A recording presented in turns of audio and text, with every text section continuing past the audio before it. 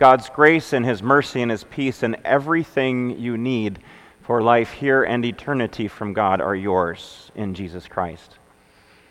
God's word for His people today from Philippians chapter 4. I rejoiced greatly in the Lord that at last you renewed your concern for me. Indeed, you were concerned, but you had no opportunity to show it. And I am not saying this because I'm in need, for I have learned to be content whatever the circumstances. I know what it is to be in need, and I know what it is to have plenty. I have learned the secret of being content in any and every situation, whether well-fed or hungry, whether living in plenty or in want. I can do all this through Him who gives me strength. Yet it was good for you to share in my troubles. Moreover, as you Philippians know, in the early days of your acquaintance with the gospel, when I set out from Macedonia, not one church shared with me in the matter of giving and receiving, except you only. For even when I was in Thessalonica, you sent me aid more than once when I was in need. Not that I desire your gifts. What I desire is that more be credited to your account. I have received full payment and have more than enough. I am amply supplied. Now that I have received from Epaphroditus the gifts you sent, because they are a fragrant offering, an acceptable sacrifice, pleasing to God. And my God will meet all your needs according to the riches of His glory in Christ Jesus. To our God and Father be glory forever and ever. Amen.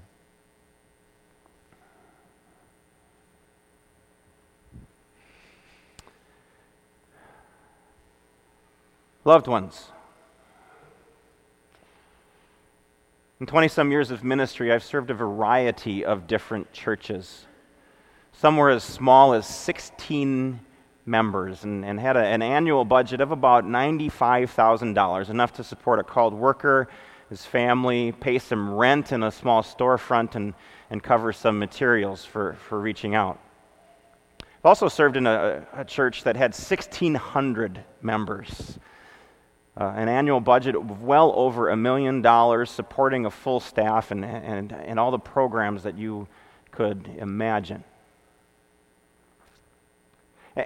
And the sad thing is, in every situation, there was always seemed to be one time or one person where someone got really upset, folded their arms, set their foot down, and then went out the door because of money and didn't come back. And I got to thinking about that, wondering, is there some sort of threshold, some sort of magic number? How big is it that would make a number so high that it would make emotions run so high that if you're involved in an issue dealing with that number that you would leave your congregation? And there isn't one. For some people, it was a decision involving hundreds of thousands of dollars. For other people, just a few hundred, under $1,000. Because even though they said they were leaving their church because of money, it wasn't about money at all. It was about importance. Somewhere along the line, that person was dismissed. Somewhere along the line, the person tried to talk up, and they were told, what you have to say doesn't matter because you need to get in line with the way that everyone else is thinking. I've even heard someone say, well, you don't agree with the rest of us, so you just must not love Jesus as much. And that just was not the case. But they were told something was implied that made them feel unimportant. And that hits us right here when that happens. At the core of every human being's needs that aren't physical is the need to know that you are important. Important to the people around you, important to people that you respect, important to God.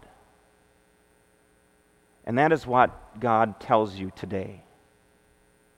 You are. You are important. You are important to Him, even if the world around you and your circumstances tell you that you're not. You matter to God. And knowing that you are important to God means that you can be content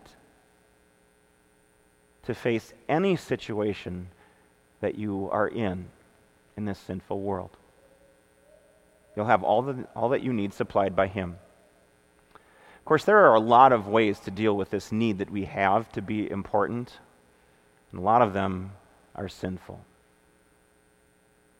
One way that we deal with this need to be important is a kind of deception. Maybe you learned from early on, from loving parents and people around you, that they really paid attention to you when you were sad.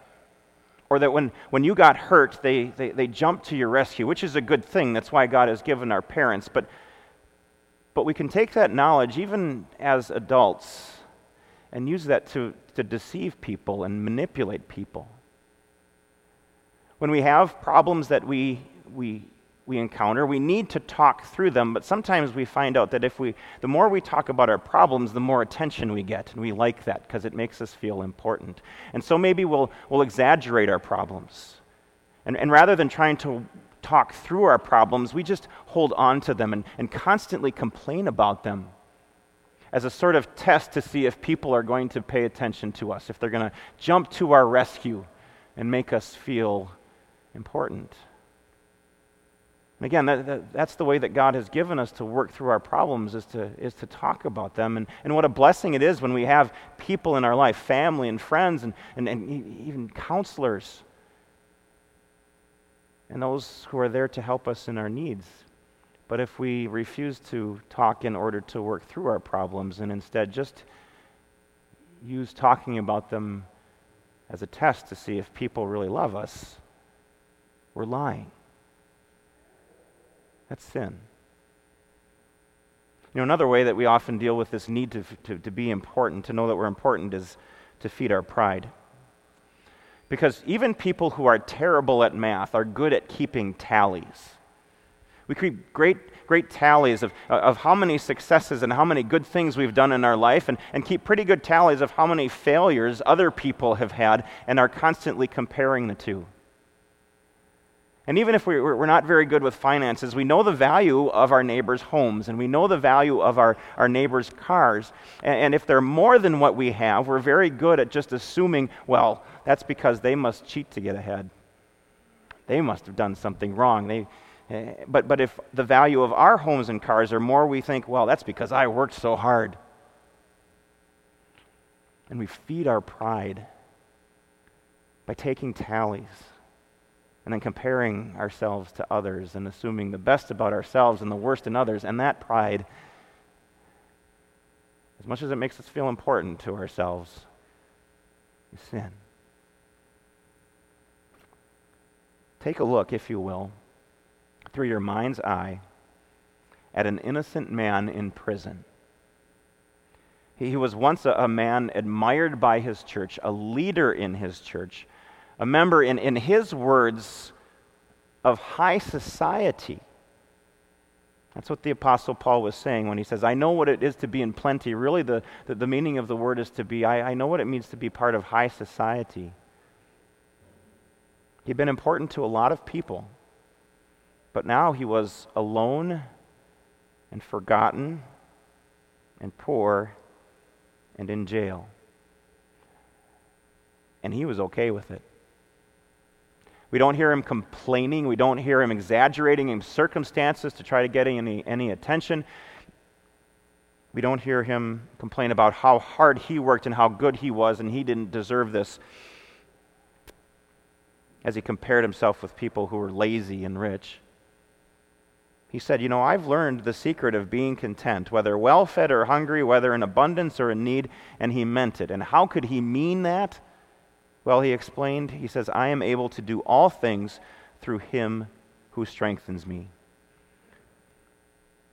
He was content to experience any problem, any situation in life, because he knew that he was important to Jesus. See, the Apostle Paul was the greatest missionary ever to live on this planet, unless, of course, you count Jesus. Yet not even that impressed God. Nor did Paul hope that he would. Paul was someone who called himself the chief of sinners, the least of all the apostles, a violent man, a hater of Christians. And yet, in spite of how bad he was, in spite of how worthless his life was to God, he knew that he was important to God. How? Because of something that was in him? No. Because of something that is in God. That's what makes us important. It is a heart in God that is full of mercy. Yes, we deserve to go to hell for our sins. And that's something that's in God too, this justice, this need to punish sin. But that's not all that's there. There is also God's grace, His love for us. Of all the things that He could have done to us for our sin, He did something for us instead. He sent His Son Jesus to die and to rise. All of the millions of murders that have happened throughout the history of the world, all of the billions of prideful hearts that have ever beaten, all of the trillions of lies that have ever been told, and Jesus, knowing full well how much it would hurt, said He'd be punished for those, and He suffered enough to pay for all of them, to buy your soul, so that and did what it takes so that your sin would not count against you. That's how important you are to God. Rejoice. Rejoice that your importance isn't in what you achieve or what the world thinks of you. Rejoice that God says you are important to Him, and nothing that anyone else says can change that fact. Remember that. Remember that when you wonder if God remembers you. Remember that when you feel like He's forgotten you or doesn't care.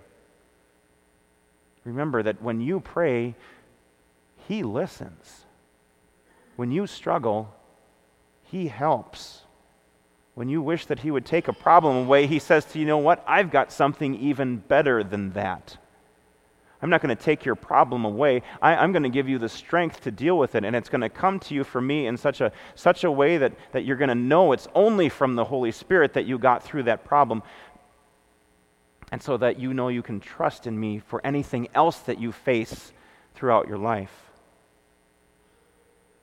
And He gives you people that care for you, so that you know not only what a good God you have that would put people in your life who can care for you, but then you also can focus on them. That was the interesting thing about the second part of our reading today, was the Apostle Paul was not expecting any help, and yet here it came from the congregation in the town of Philippi. And he looked at it not as, oh, you gave me what I need so I can survive, but he looked at it as what it really was, an offering to God from them. And he praised God for that. You know, when you say in the Lord's Prayer, give us this day our daily bread, you're not really asking for anything, as if the food that you purchased at Pick and Save is suddenly going to disappear from your pantry if you forget to say the Lord's Prayer that week.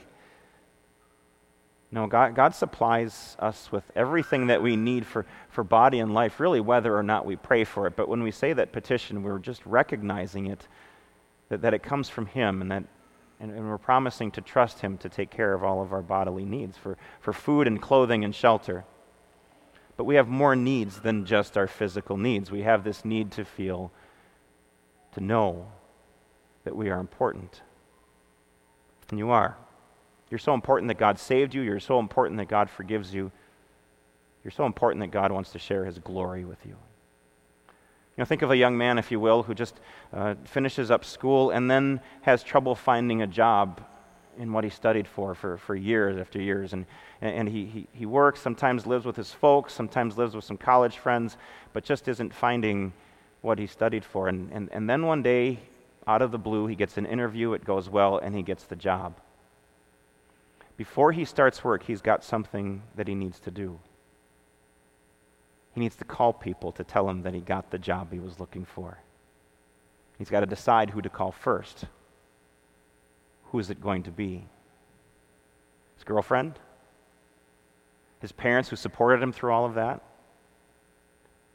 Whoever was most important to him. You see, when you have something good, good news, you share it with those who are important to you. And you are so important to God that He wants to share His glory with you. And the glory of God is in heaven, but the glory of God here is in the gospel. It's in the fact that God forgives you. It's in the good news that Jesus died and rose for you and will help you through any trouble.